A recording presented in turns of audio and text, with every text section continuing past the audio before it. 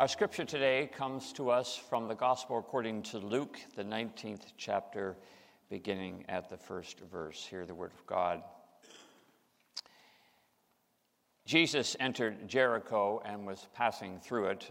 A man was there named Zacchaeus. He was a chief tax collector and was rich. He was trying to see who Jesus was, but on account of the crowd, he couldn't because he was short in stature. So he ran ahead and climbed a sycamore tree to see him because he was going to pass that way.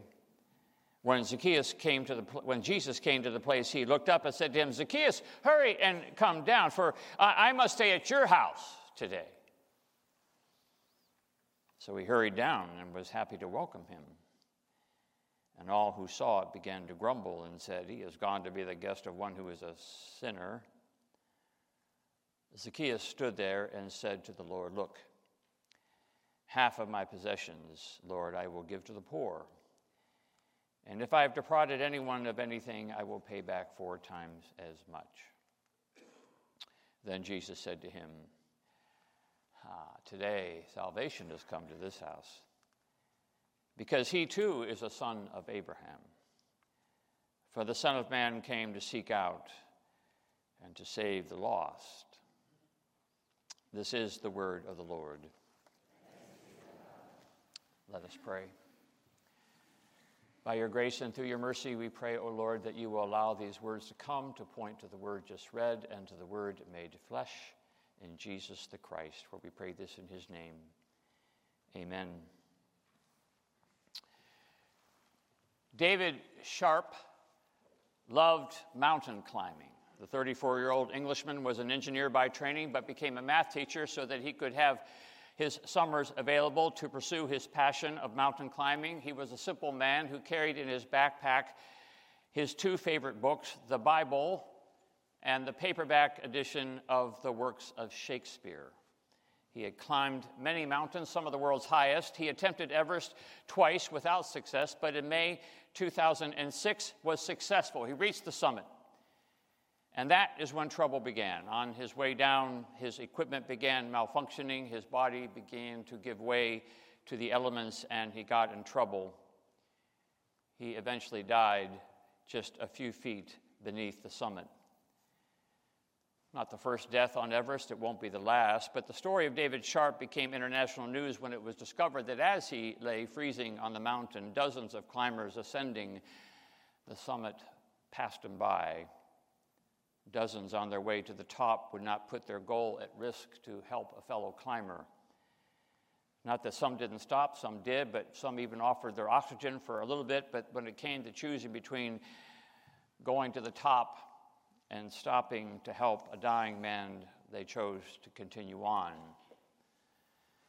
The world paid attention to this story when none other than Sir Edmund Hillary, the first ever to reach Everest top, spoke out in shock over what happened. "The whole attitude toward climbing Everest has become rather horrifying," he said. "People just want to get to the top."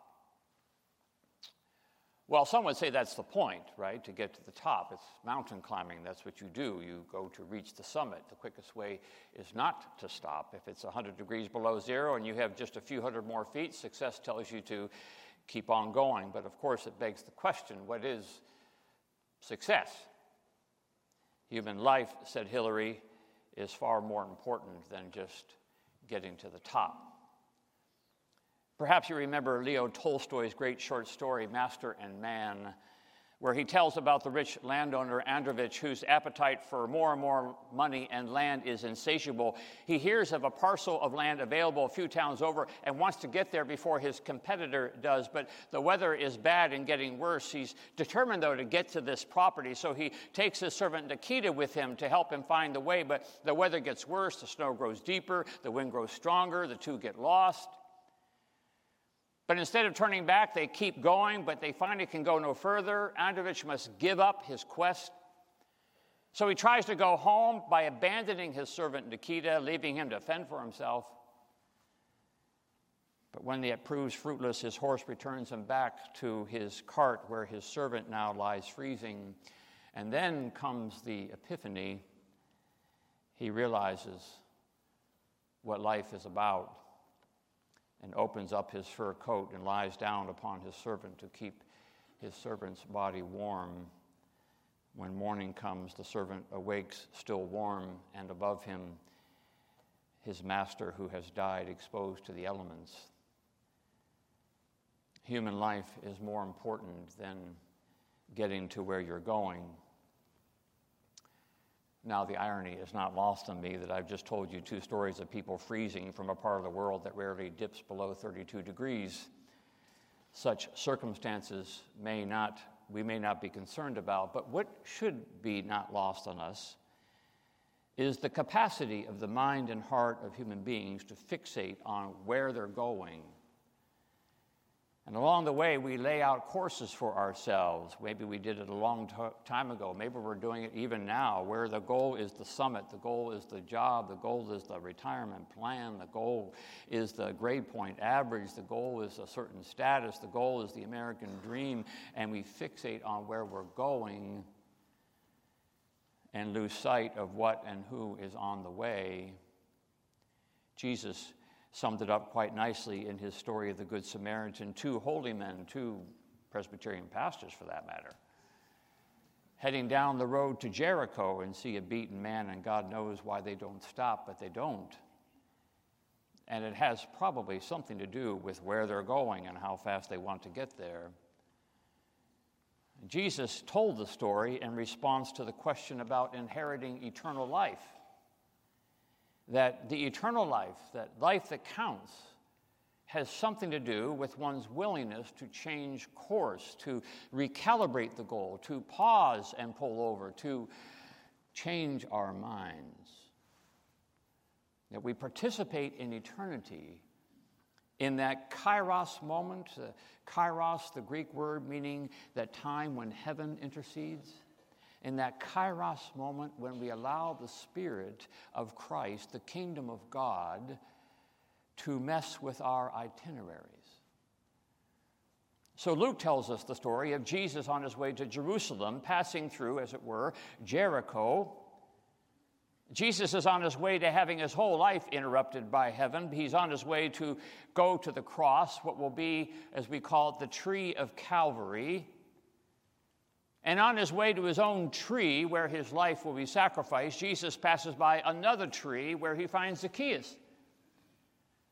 Zacchaeus has gotten himself up a tree.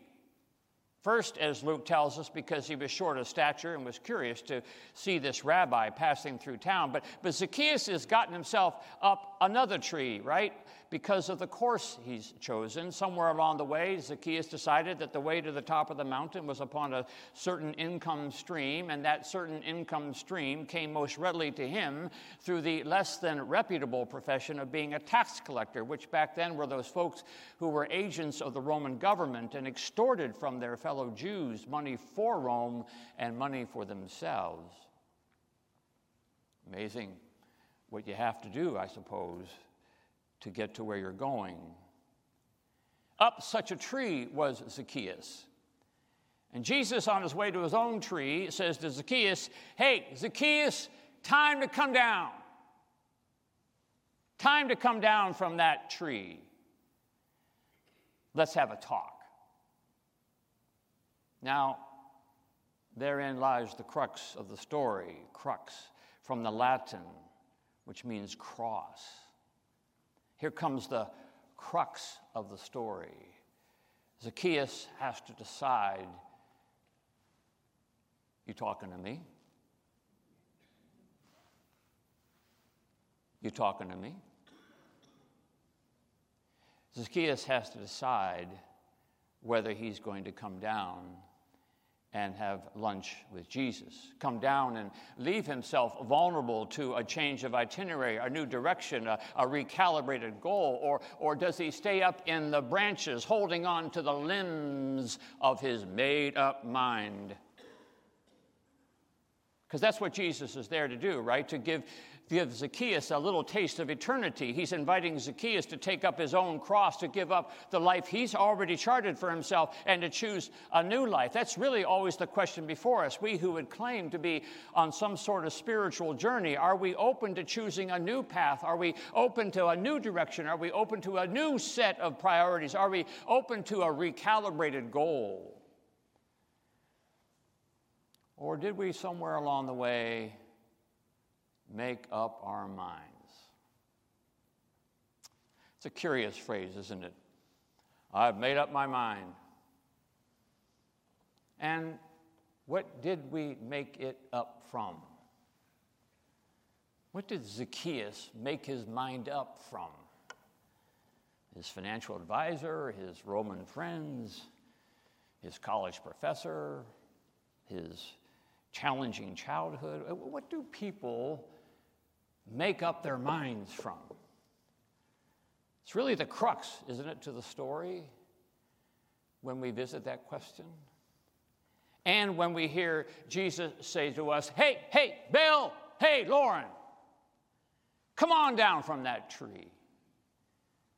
Let go of those limbs of your made-up mind. So this rich chief tax collector, who's got a lot of limbs to let go of, drops down out of his tree, walks with Jesus to his house, and gives himself up to his own come to Jesus meeting.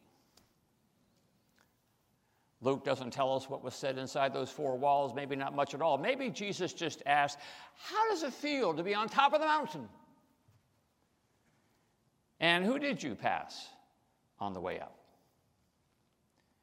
It may explain what happens next when Zacchaeus announces his new itinerary to give half of his savings to the poor and 4 times reparations for those he cheated. Lots of limbs he let go of. Frank Bruni, professor at Duke University, in his most recent book, The Beauty of Dusk, in which he reflects upon his experience of suddenly losing a portion of his vision, literally overnight, tells the story of Cyrus Habib. Cyrus Habib, whose family immigrated to America from Iran, was struck blind at the age of 8 from a rare cancer. A blind Iranian boy, not the best place to start in America. His new reality forced the young boy to choose a new path, set a new direction for himself that resulted in graduating summa cum laude from Columbia University and doing graduate work at Oxford. But that wasn't his first and his last change of direction. At Oxford, Habib opened himself up to the teaching of Christian friends and scholars and changed his mind and converted to Christianity. He majored in literature, but then changed his mind again because he felt a calling to go into politics, became a lieutenant governor to serve the state of Washington at the age of 35. The political world wonder, how far will this man go? How high up the mountain will he climb? Will it be the governorship? Will it be the presidency? So it came as a surprise when he informed the political world that he was leaving the lieutenant governorship and pursuing the call to become a Jesuit priest, to come down from his tree and choose a new path. Over the last couple of years, he said, I felt a calling to dedicate my life in a more direct and personal way to serving the marginalized, empowering the vulnerable, healing those who suffer from spiritual wounds, and accompanying those discerning their own futures. I've come to believe that the best way to deepen my commitment to social justice is to reduce the complexity in my own life and dedicate it to serving others. No telling what a changed mind can do. On this Reformation Sunday, we remember a German monk from 500 years ago who opened his Bible and read something that had always been there, but it came as something new about God and God's church, and it changed his mind into a new way of thinking. And Martin Luther jumped down from his tree and spurred one of the greatest spiritual movements in church history. Malcolm Muggeridge, the famed British journalist and satirist, who, as Kathy Schiffer describes him, had a reputation as a womanizer and compulsive groper, lived much of his life as an avowed atheist. He likened his attitude toward faith as a gargoyle on top of a cathedral, looking down and grinning and laughing at the absurd behavior, the vain strivings of people of faith. His journalistic curiosity took him in search of Mother Teresa in Calcutta, and there the limbs of his tree shook. He watched closely as the modern saint gave her life over to the poor and witnessed for the first time what he considered the real deal. Wrote Muggeridge, Mother Teresa is in herself a living conversion. It is impossible to be with her, to listen to her, to observe what she's doing and how she's doing it without being, in some degree, converted yourself. Her total devotion to Christ, her conviction that everyone must be treated, helped, and loved as if he were Christ himself, her simple life lived according to the gospel, and her joy in receiving the sacraments, none of this can be ignored. There is no book I've read, no speech I've heard, no divine service I've attended, no human relationship or transcendental experience that has brought me closer to Christ or made me more aware of what the incarnation means and what is demanded of us. So the cynic and satirist came down from his tree and unmade his mind and turned into one of the 20th century's most thoughtful interpreters of the faith. C.S. Lewis, another one of those converted Oxford scholars, said, "We are like eggs at present, and you cannot go on indefinitely just being an ordinary, decent egg. We must be hatched or go bad. We must be hatched or go bad." And that's always the church's choice before us, right? For a made-up mind just gets bad, a little moldy, a little spoiled. And who wants to end up that way? So the rabbi has come to town, and under our tree he walks, seeing us cling to our limbs, knowing that in the words of W.H. Auden, we would rather be ruined than changed. We would rather die in our dread than climb the cross of the moment and let our illusions die. Zacchaeus, hurry and come down. Bill, Lauren, Sally, Tony, Martha, hurry and come down, for I am staying at your house today. This is the crux of the moment. Are you talking to me?